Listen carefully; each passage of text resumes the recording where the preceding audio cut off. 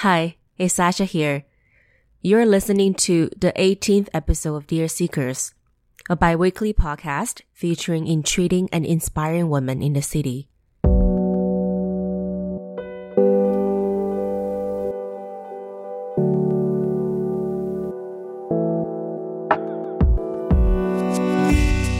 Here on the podcast, we share their stories, the hardships and detours they've experienced, and the joy, lessons, and wisdom they have gained. And on our website, we offer a window into the lives of these intriguing women, getting to know them in an intimate way, in the homes they live in, the objects they choose to surround themselves with, and the clothes they wear.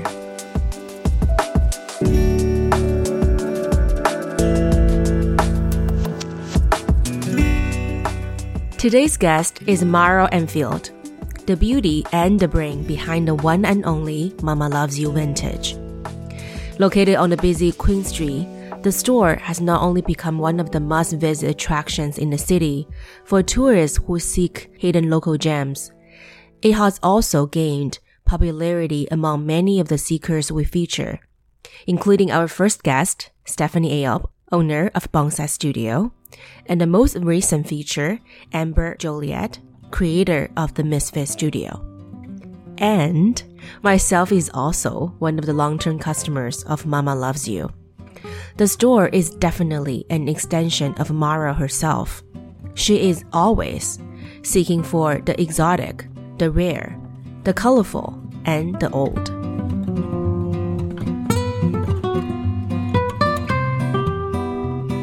Born and raised in Vancouver, Mara is now calling Toronto her home. I am so honored to be sitting on a couch with Mara in her charismatic apartment in Kensington Market to chat about how she got introduced to vintage, how the store got started, and we'll also touch upon our takes on fast fashion and ended up bonding over true crime documentaries. It's very difficult to not be fascinated by Mara and the dream world she's offering the world.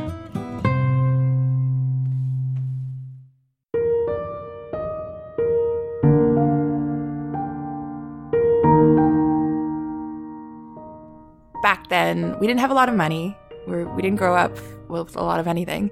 And my earliest memories of vintage is we would take like the SkyTrain, which is our equivalent of the subway, and we'd go to like the middle of nowhere outside of Vancouver, and we'd go to the value villages. And back then they were so good.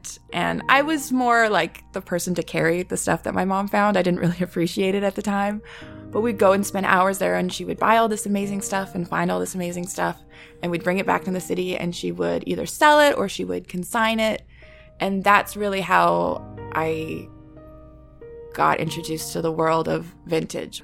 She always tells me the story, like she went to the Salvation Army with me, and like it was like the junkie basement, and you'd go through and you'd find like this antique something or other that you'd pay like a nickel for, and then she walked up to the antique store that she was working at and she'd sell it for like enough money to go and then buy dinner. You know what I mean? Like it was always like if you knew what you were looking for and you appreciated something in a pile of garbage, you could really like get enough for dinner for it, I guess.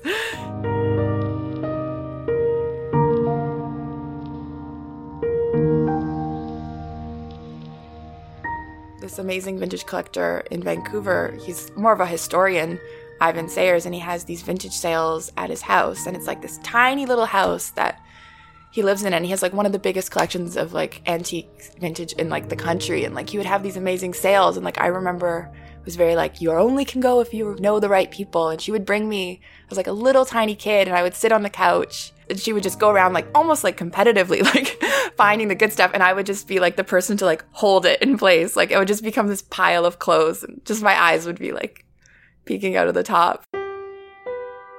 That was how the little Mara got introduced to the world of vintage. Of course, in retrospect, Mara really appreciates that her mom opened up the door to her, which ultimately led to the store Mama Loves You, the name and the concept. But back then, finding vintage, selling vintage, was a way of feeding the family, which the little Mara didn't fully understand and appreciate. I was always dressed in vintage as a little kid, and then there's that moment when you're like 12 or whatever, you're like, no, I just want all the new cool stuff that everyone else has. Her wish for new clothes wasn't granted, but her appreciation for vintage started growing.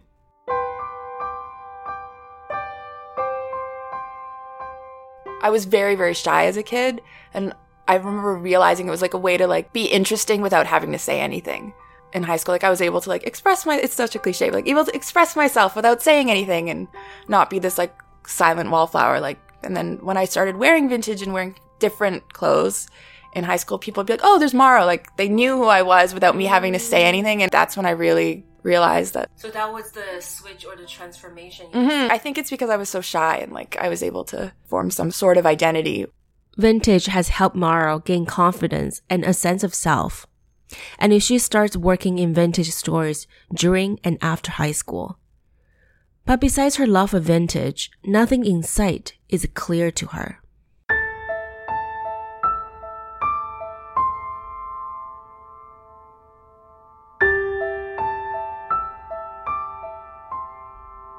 I was working at a consignment store and I was going to school at this like community college, just taking a couple classes, and I was really depressed and just really sad and just really stuck, and I didn't know what I wanted to do. And I was at work one day and I think I was like crying or something, and this girl who was working there, Alex, who actually lives in Toronto now, she's from Toronto, and she pulled me aside. She's like, are you okay? Like, what do you want to do with your life? Like, what do you want to do? I'm like, I don't know. And my best friend, Tamara, had told me about Ryerson, and she wanted to do the photography program there. And then I remember looking into the fashion. I'm like, wow, this seems really cool. There's nothing like this in Vancouver where you could get a degree in fashion. It didn't exist at the time. I don't know if it does now. So I had looked into that program and I wanted to do it, but I'm like, oh, how would I ever move across the city? Or not the city, the country. So I just sort of pushed it out of my head, and we went out for dinner that night, me and Alex. She's like, no, like, you can do this. Like, she's like, I had a sister that helped me do this, and like, you don't have anyone, so I'm going to help you. So, like, we went out for coffee, and, like, she helped me with my application, and the application was due in, like, 2 weeks, and I had to, like, pull together this application from, like, nothing, and I got in, and I didn't tell anyone that I was applying because I was so nervous about getting excited for something, and then after I got in, I told everyone, I'm moving to Toronto!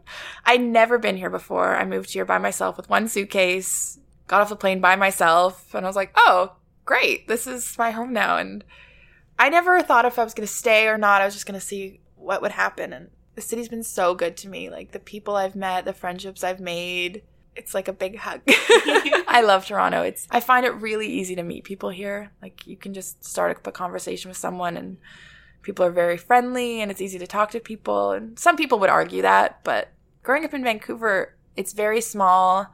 It's like a small town that's really pretending to be a big city. Which city? Vancouver.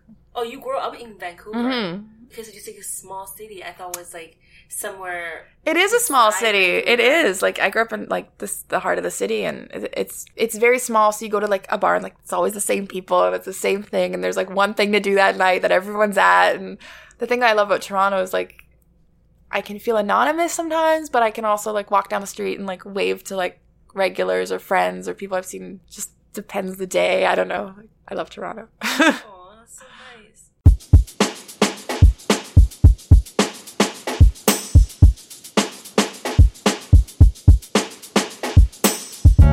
Being in fashion school, such a different, like they really drill like fashion and industry and making connections, and it just networking. And I was like, oh, like still also being pretty shy, even before I graduated.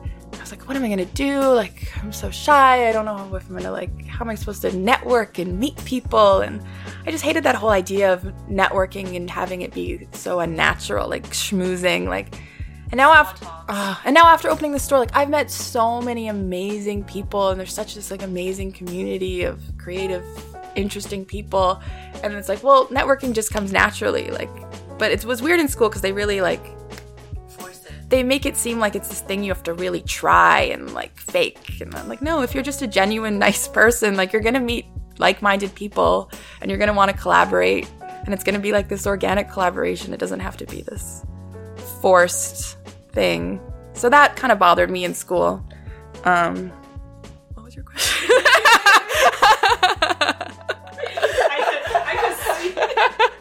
I could see you like kind of like just thinking about something else, and then I have no idea what your question is. Yeah. No, I was... Does that happen a lot? No. It was so funny. Is this going to stay in here? Yes.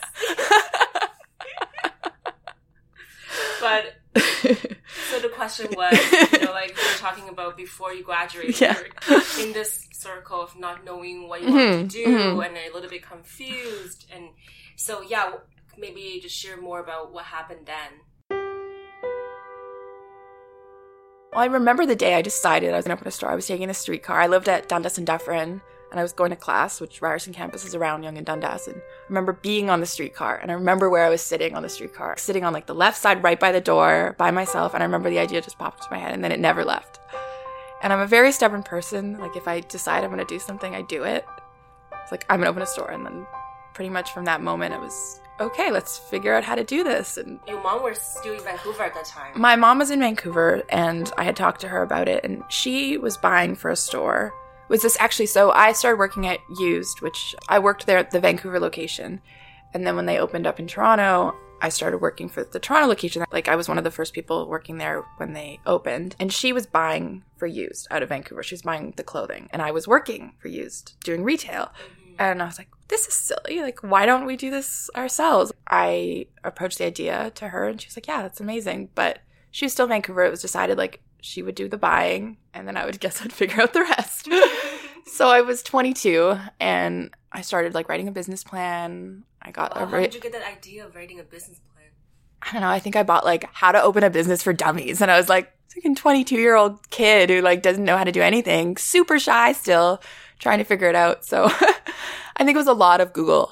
A lot of, like, how do you do this? How do you do that? Like, not a real estate agent, Like, I started viewing properties. It's really funny because no one really took me seriously. And I think a lot of the people felt better about the fact that I was opening this business because my mom was attached, and it was like, oh, like the mom's really doing all this stuff. It was really funny, but really it was like I was the one who was making the decisions. Looked at a lot of properties around the city. I really wanted to open on Queen Street because where I had worked before Used was on Queen Street, and before that I worked at American Apparel, which was also on Queen Street. Oh, wow. And I just knew that block. Big store right beside you? Right Yeah, beside, and then Used was right beside that. So I knew that block really, really well, and I knew the foot traffic that was possible. So I felt very confident in that block. I looked at a couple other places. I looked at Kensington. I looked in Ossington. I looked up on College. But I was really stubborn about Queen Street. How did you gain the confidence? I mean, you talk about because you work on the blocks, the foot traffic, that could probably add a little bit confidence to you opening a store and then choosing the prime location. But what else also contributed to that? Because as 22 years old, trying to have like a grand location that's almost impossible to even think about. Even thinking about it now, I get overwhelmed. I think I was just so stubborn. I was like, this is what I have to do. And there weren't any other options for me in my life at that point. I was like, there was no other plan. So all of my attention, all of my time was devoted to that. So I want you to take me through that day when you finally pick the location you're at right now. Do you remember the day you actually went to that space? So I had this amazing real estate agent, Beata, and she was so great. And she really like believed in me, and she was so confident in me. And I'm so thankful that I had her. And she really was looking out for me, which was great because I was alone in this whole process. Like my mom didn't come to Toronto until the lease was signed. So I was working on the next block Used, and then Mama Loves You before was the Leslieville cheese shop. That's what it's called, yeah. And I saw For Lease there, and I was like, wow. And I looked in, and it had like these beautiful old wood floors and high tin ceilings. And it was on the next one. I'm like, this place is amazing. So I told her, I'm like, I need to see this space. And we saw it as quick as we could. And it was so like gross and worn down inside, but the bones were so amazing and just what I wanted. And she's like, are you sure? Are you sure you want something? Like, this is what I want. This is the spot. I just loved the building was built in 1880s. And I just love the history in it. It was perfect for a vintage store. Like the floors are original, like old and creaky, and the ceilings haven't been lowered like next door. It's the same building, and they've lowered their ceilings like sometime in the 80s probably. Why would they do that? I don't know. But like the original tin ceilings are there, and like it was so beautiful. And yeah, I really love the space. And a couple years ago, my ex-boyfriend, he went to the reference library and he was like, I'm going to research the space. And you can look up certain years of Toronto and then look up the address. So he did it, and we discovered like in the 20s, it was like a bicycle shop. In the 40s, it was a barber shop with billiards in the back room.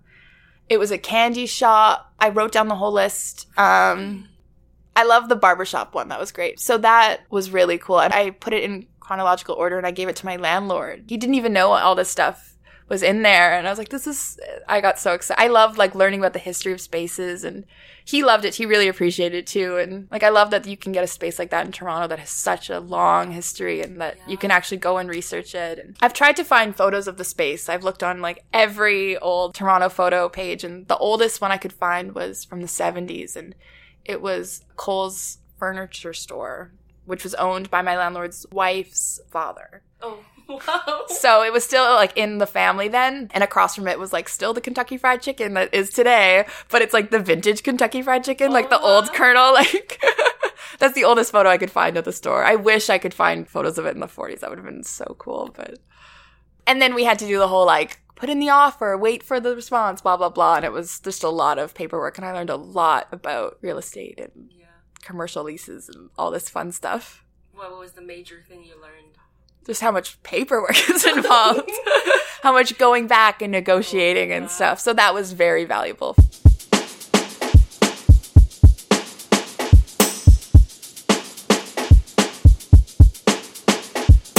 And yeah, the day I got the keys was like, I just remember like they met me there, they gave me the keys, and I was like, all right. I was like, what do I do now? I just started cleaning. What was that day like? Was it sunny or is it like a raining day? Oh, it must have been early. Which month was it? Was early December 2012. Oh, yeah. So it was in December? Mm-hmm. We opened December 22nd, 2012, and I got the keys December 1st. Wow, yeah. You opened it so quickly. I mean, you had to get Christmas. Well, we were going to open in February, and then, but because we're like, oh, January is the worst month to open, and we worked our butts off. My mom lived at the store when we were setting up. She came in and she like lived there, like so gross. What did she think about it when she loved the space? Like, we have the same taste, which makes us running a business together so easy. Like, we like the same stuff. We agree on everything. So yeah, I got the keys and just started nesting. But it's so funny to look at photos of the store back then. It was so bare and it was gray and it was so empty. And she's like, I want it to be very minimal. And now I'm like, no, it's pink and it feels so much more like my store compared to back then. It took a while for it to become what it is.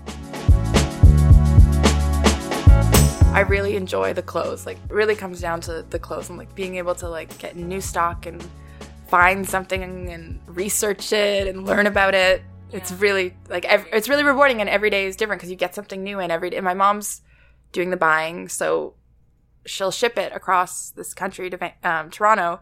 I'll open the box and then it's like there's all this amazing stuff, and it's like I don't see it as like a product. You price it and you put it out. Like I like to get the item and I like to research it, and sometimes I'll spend like hours just researching this one item, and then I'm like, wait, what am I doing?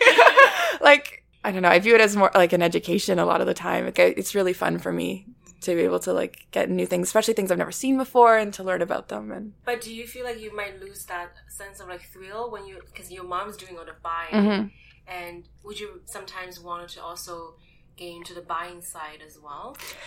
It's really hard work. Like, it's very hard. Like, she wakes up at like 5:30 in the morning. She takes a bus. She takes a SkyTrain, and then she takes another bus to these warehouses, and she picks through piles of clothes, and it's very physical work, and she does it about 4 or 5 times a week, and it takes her like about an hour and a half to get to work every day, and then an hour and a half back, and very like physical sorting, and she works really hard, and you have to really look at a lot of bad stuff to find something that's amazing. People think you go there and you just like buy all this amazing stuff. I'm like, no, you have to look at like 1,000 things to find like one nice thing. And it's kind of depressing. Like, you go to these places and it's just full of fast fashion, and you just see like Joe Fresh and you see H&M, and there's just no value in it, and you could tell it was made just a couple years ago, and it's just in this pile of garbage, and it every time I go it makes me feel really shitty about the world. Like, let's talk about it. Let's talk about that. Let's do. Let's talk. Let's get into it. Yeah, because... Do you want a sip of wine? Yeah, you go ahead. I already had. I'm going to continue later. Because as you even talk about, you know, back in the time, vintage shopping was so much more different than now. Mm-hmm. You know, clothing then was actually well made. But now, many vintage pieces are fast fashion pieces. How do you feel about this world right now with all this fast fashion and then with where you are doing and how can you contribute and all that kind of stuff? Like fast fashion is just like, I think of it as like candy. It's like people just want they want that sweet little something right away and they just need it now. People go into these stores and they just buy this thing because it's trendy and they know they're going to throw it away. And it's like, yeah, like you can go to H&M and get like a $2.99 tank top. But like when I was in university, I used to go to H&M all the time. And now I look in my closet and like, where are all those clothes that I bought? And where are all those clothes that I spent money on? They're all in like the garbage or the thrift store or whatever. Like I don't own anything that isn't vintage anymore because it all doesn't have any value. You wear it a couple times and then you're sick of it because it satisfied that like craving right away and then it's done. And there's no value anymore. Like no one wants to own your shitty old ratty H&M tank top that you paid $2.99 for when you're done with it. You buy like a 1930s like tank top. That's been around since the 30s. And like if I bought that, I would wear it. And like there's such a story with it. And then when I'm done with it, there's still going to be value. And someone out there's still going to want it. Might even have more value when I'm done with it because it'll be even older. Like, So I think about, it really upsets me that like people just want that fix. They don't think about the long term and they don't think about like it's just going to end up in the trash. Like not even to mention like all that, like I can't go into a mall without thinking about like all this stuff was just made by tiny little hands. Like that's all I think about when I go in the mall, just tiny little children making this stuff, like little hands. And I'm like, that doesn't bother you either. And then people come into my store and they're complaining that like, oh, a 1940s dress is $150. I'm like, well, this has survived this long and has this story and is made so well. So I find a lot of the time I'm defending the pricing and I'm defending the clothes because people walk into my store and they think it's a thrift store. They think it's secondhand or they think it's used, so it should be cheap. Like once I had someone come like, why aren't your prices like Joe Fresh? I'm like, I'm sorry. Like, oh, wow. Like, and I had to be like, sorry, like this isn't made by a factory that like fell apart on people. Like this is like, really? I have to defend this stuff and my pricing to someone like that? Like, so I do get frustrated, especially being on the block that I am. I'm between Joe Fresh and Urban Outfitters. So I get a lot of people who expect things to be in perfect condition and expect those prices. And many times, I think most of the times, we don't understand, like even myself included, I didn't think about how much time, you know, how much effort that will go into just that one piece. From your mom travel all the way to dig all these pipes of clothing to find out one dress, to ship it to you to clean, and then to put a price tag, and even do research sometimes because you might not know every single piece where they're coming from and what's the error. So all this work. It's so much work. So the long process is her getting up early and going to these places, and then she'll collect the stuff, and then she'll do another edit and be like, what do we really need? What's really amazing? And then my dad will drive out to this suburb and they'll pick it up and they'll bring it back to my house. And my mom will wash everything. She does everything? She washes everything we can. I mean, you can't wash like a leather jacket, but anything that can be thrown in the washer and dryer. She's like, my washer and dryer are going to break any day now because we wash everything. Their hydro bill's crazy. And then she packages it up and then they drive down to the Greyhound station and then it goes on the bus and then it comes and arrives in like a week and a half later. And then I unbox it. And then a lot of things, if they're not washed there, if they're older pieces, I'll hand wash them or I'll like spot treat them or OxiClean them. And then I do a lot of mending. I go through every item and if it needs to be mended, I'll do it myself. I have a box where I bring to my friend who's a tailor. So I get everything fixed. Everything is cleaned. Everything is steamed. And then I research stuff because I'm crazy. And then it's merchandise, and then it's sold on Queen Street, which has ridiculous rent. And then people are like, why isn't this $10? And I'm like, you don't understand. Sometimes I think about how much work it takes, and I'm like, well, we're nuts. Like, but not to say like every other vintage store in the city is working just as hard. It's a very hard business because you have to work your butt off, and you have to constantly defend your pricing and your business model to people who don't understand. And we're all working the same level. I'm not working harder than anyone else out there. Like, yeah. But I mean, it's important to talk about it and then to showcase, you know, how much hard work is behind it. So in a way to justify the price tag. Yeah. Because it's beyond just how well it was made. We get a lot of people go, I'll just go to Value Village and buy this. At least not the Value Village in Toronto. There's no vintage there anymore. Like maybe if you're out and somewhere outside the city there is, but I've gone to Value Village recently. There's nothing old there anymore. It's all the same Joe Fresh, Urban Outfitters, American Eagle. But that's another thing about fast fashion, right? In 30 years, 1970s are vintage, but maybe in like 40 years, like 2000. I know. We'll consider vintage. Well, there's some stores in the city that do sell early 2000 stuff, and they call it modern vintage. It's like a new thing because vintage is changing. And I mean, we have a rack of 90s dresses. I would never have thought that would have been vintage, but it is. And the quality of stuff now is... I can't imagine it in a similar store in like 20, 30 years, but who knows what's going to happen. And have you watched the documentary True Cost? But people keep telling me to. I need to watch it. I think I just need to. I couldn't stop crying. I watched it 3 times. 3 times? Okay, that's what I'm doing tonight. You have to watch it. It's about fast fashion, right? Yeah. You have to get yourself emotionally ready for it. Yeah. It is really depressing. I couldn't stop crying. Like, just this desire of wanting more and more. Yeah. And then, of course, like, people are like, oh, can donate. We don't, it's all ends There's up too much. Like, There's too much. And all these countries, they don't need our clothes anymore. They don't need this, like, $2.99 H&M tank top. They don't need those. And then also destroying their manufacturing there as well. Because people there don't produce anything. They just get these, like, cheaply made clothing. Yeah. So anyway, I'm getting angry as well. Of course, like, I admit, right? Like, back in the time, I was shopping at H&M, Forever 21. But now, like, no way. I don't even walk in, like, Zara, like, all these stores. I mean, not even to mention, like, all those stores, like, ripping off designers and ripping off, like, artists and stuff. That's a whole other thing.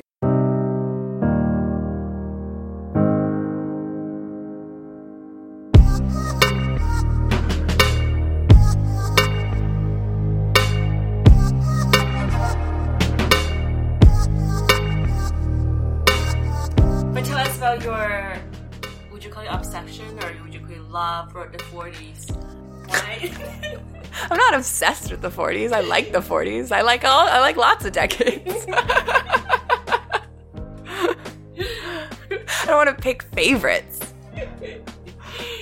But yeah, what is your favorite? Which era? Fine, it's the 40s. I want to. So why? Why? Well, I really like 40s fashion. I like wearing it. Like, all my favorite pieces that I own are all from the 40s. I mean, it was a time when, like, the world was at war. You had to make do and mend. Like, you had to work with what you had. It's a big change for women's fashion. Like, women finally started wearing pants. So, like, all my favorite pants are, like, 1940s pants. Or they're all, like, high-waisted, flared leg. Like, I have some 1940s jumpsuits. Like, if they started wearing jumpsuits, or... I have some 1940s, like, play suits. Like, just things started to change. Also, with dresses, I love there's such a blending of masculine, because the women's dresses were kind of mimicking this, like, military aesthetic. But there's also feminine. There's a lot of ways they tried to include femininity into these masculine dresses. They're just new techniques, like peplums, and a lot of things were changing and happening for women's fashion, and just things that I appreciate, I guess. And what's your second favorite? Probably the 30s. Wow. Oh, it's hard. Oh. I like the teens too, but I wear less of it. I feel like I love all it's so hard. I like 30s too. I really love, like, long 30s, like, bias cut dresses. Like, I really like the decade. It doesn't really look great on me. I feel like 40s dresses look better on me. But I love selling 30s dresses. I love people coming into the store and trying them on. They can look so beautiful and flattering on so many different body types. Not a fan of the 50s. And whenever I say that, people are so horrified. The 50s? It's just too girl. I mean, I have 50s stuff. I like it on the right people, but on me, I don't. It's just a little too, like, girly, like, too cutesy. Yeah, okay, I'm gonna, like, badmouth decades. No, they're all my favorite decades. It's like my children. But it's kind of interesting because you talk about you love researching about history, the fashion tied up to each era. So I mean, vintage always run into your blood. Vintage in my blood. I can see it in your veins.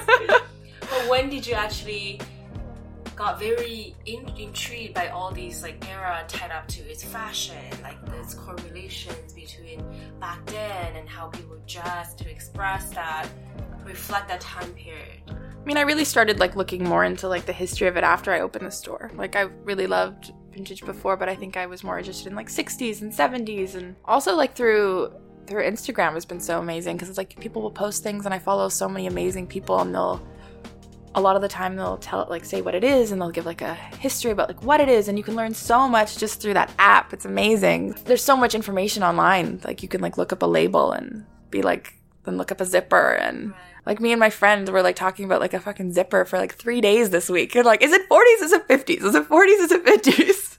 I'm like, we are such nerds. Like, but I know so little compared to some people. I really do. I feel like I'm just learning. That's the other thing I love about vintage is you keep learning something new, and just when you think you know it all, which I've never claimed to, like you learn something else, and then you learn something else about a t-shirt, and then you learn something about a suit, and then you learn something about this clutch that they use on a bag, and there's so much to learn. What did you learn this week?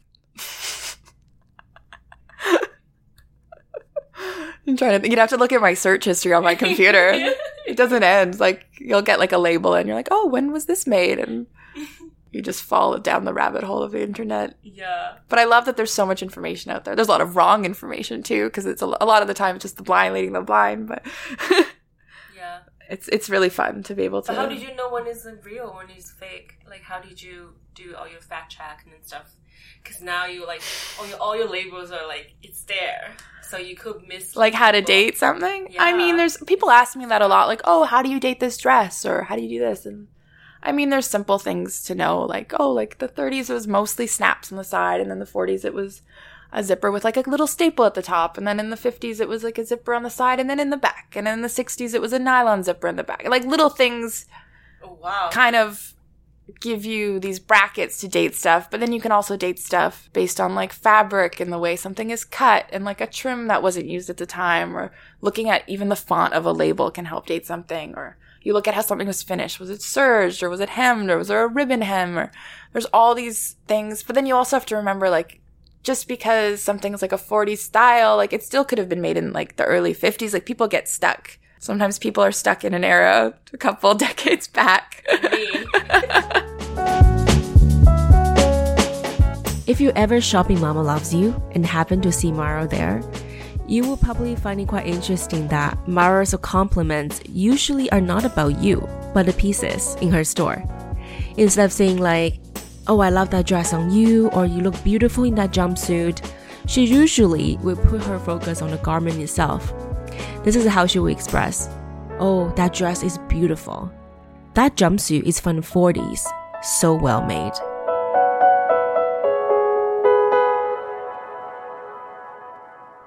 My friends always make fun of me because they're like, Mara, you care so much about these clothes. I sold this dress to a friend of mine recently, and instead of being like, oh, I hope she's enjoying the dress, I think I said, I really hope that dress is enjoying her. Like, oh my God.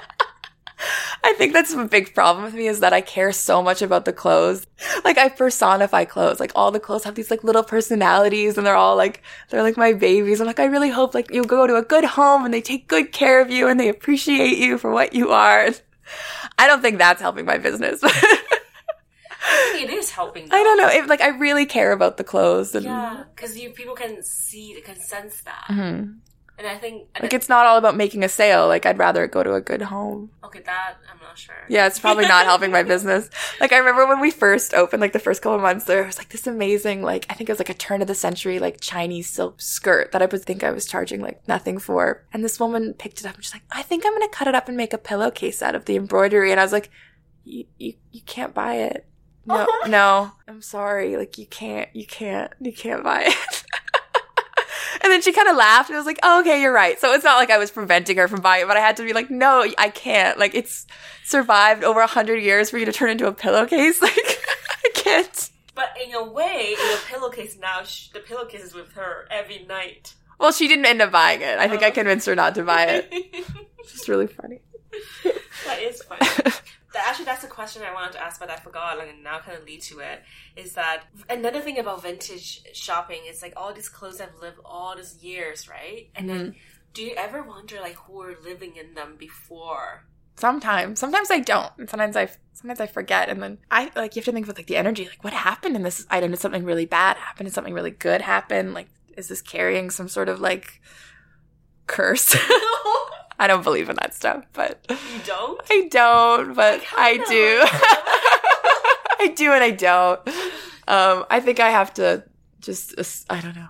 Yeah, it makes you wonder. Like, I wish that the items that you had a story attached. Like, this belonged to blah, blah, blah and was made for her for this. And I mean, so rarely do we get to know the story behind stuff. Like, occasionally, I think for a couple times we've had some wedding dresses come in and they've had little notes attached. Like, it was made for this person on this day. Because that's kind of something that people want to document. It's a wedding dress. So I think like maybe once or twice we've had that. Or I had a quilt once come in. I think it was like from the 40s or the 50s.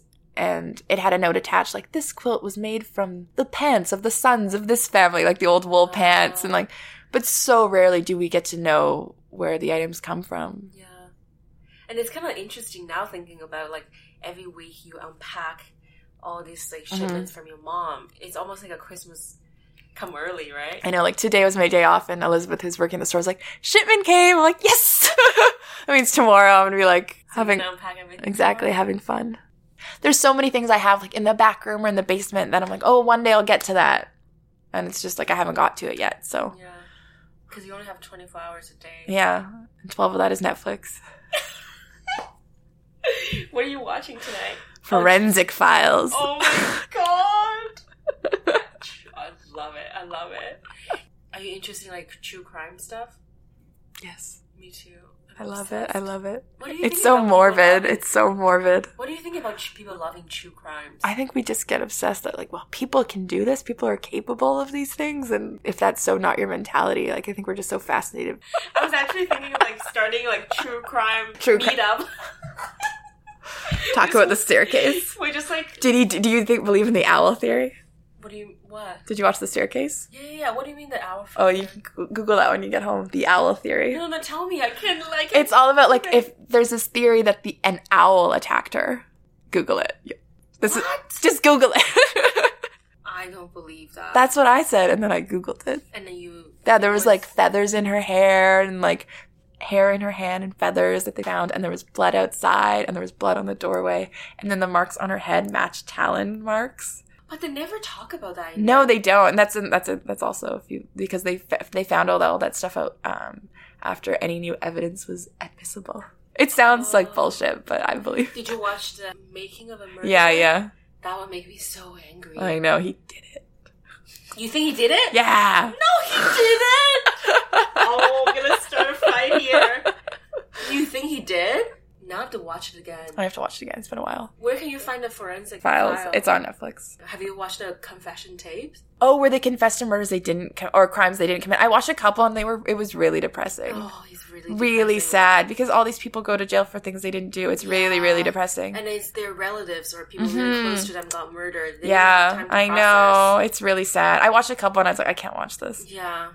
It's too sad. Too sad. Okay, on how do we get over here? Is this gonna make the cut?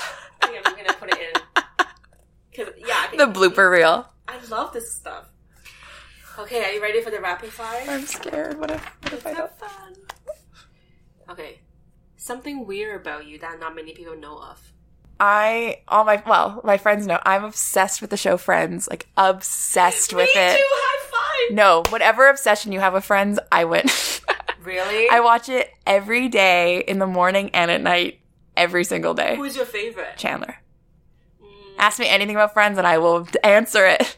Really? It's so embarrassing, but I watch it maybe 10 times, but every time I told people that, they think I'm crazy. Every morning, every night. Do you feel like they're your friends? Yeah. Me too. I know. Oh my god, we're sounding two losers now, but that's true. I'm such a loser. My friends know. They're like, Mara, Friends again. But I love it. It's Do you so... just pay one episode and then just watch it? It's so comforting because I've watched it since I was a kid. So like having it on the background, it's just like, it's like a big brain hug. I know it's stupid and it's really corny, but it's so like, if I need to relax, just throw some Friends on. Yeah. I love Friends too. So now is a package of question. Oh, no. Use 3 or less words to describe the following. 3 or less words to describe the following. Okay. Love. Pain in the ass. Nostalgia. Vintage clothing. Style. My mom. Mama loves you. Dreams. What scares you the most? Being misunderstood. If you could be born in any city in the world, which city would you pick? I haven't been to enough cities to know, to really answer that. But out of the cities you have been?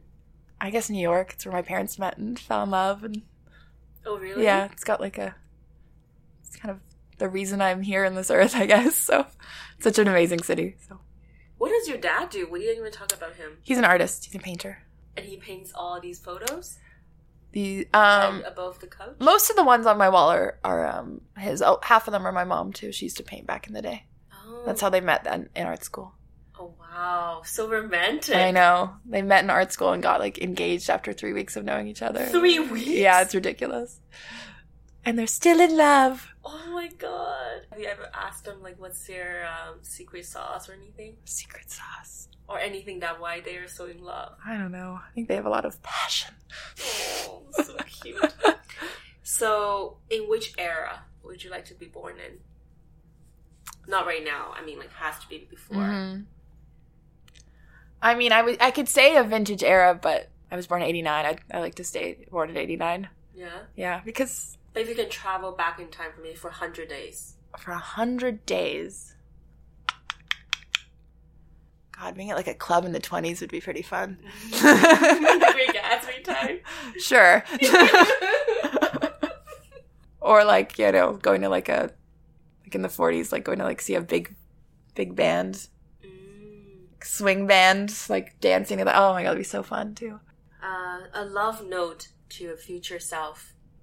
It's just be kind to myself and take it easy. I'm pretty hard on myself. I'm my own worst critic, so relax. It's okay. Do you have 3 pieces of advice you can share if you lose all your memories and you don't know anything about life? Oh god, it's depressing. And these 3 pieces of advice are gonna guide you through your new life. I guess like pick your friends and the people that surround you carefully. Like I feel very lucky to have such amazing friendships and people who really love me for who I am and who really support me in my craziness. And be passionate. Like do something that you are really excited about and really passionate about, because what's the point if you're not super excited about some zipper? My roommate yesterday told me that the name of my memoir should be Dating Boys and Dating Zippers. I was like, that's pretty funny. I like that. You guys could talk about zippers for 3 days. That's pretty intense. So lame. Oh, one more? Oh, gosh. One more piece of advice to guide me through my life.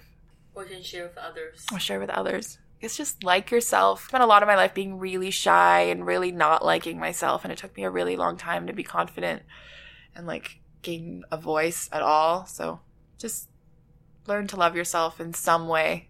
It'll make everything so much easier. Last, what are you currently seeking? Love. Do you know anybody? Everybody. Are you singing Backstreet Boys right now? Yeah. Oh my god. We play that pretty much every time we close the shop. Elizabeth's like, Backstreet Boys, and she'll put it on. Oh my god, I love Backstreet Boys. I have their taste. It's so good. So good.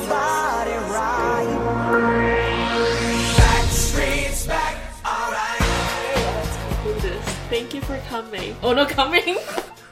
I live here, so thank you for coming. But thank you for coming on the podcast. Sorry if I rambled on and on. I sound like an idiot. Thank you so much for tuning in. It's amazing to see how wide range of topics we have touched upon this episode. Maro is such a sweetheart. Make sure to head to dearseekers.com to see her recommendations and all the home visit photos taken by my friend Ryu. And if you haven't done so, please head to Apple Podcasts to leave us a review. It would really help us reach more women who might find these stories inspiring. Thank you. And we can also be found on Spotify, Instagram, and Pinterest as Dear Seekers. So meet us there if you like. And this is it for the week. So see you in 2 weeks.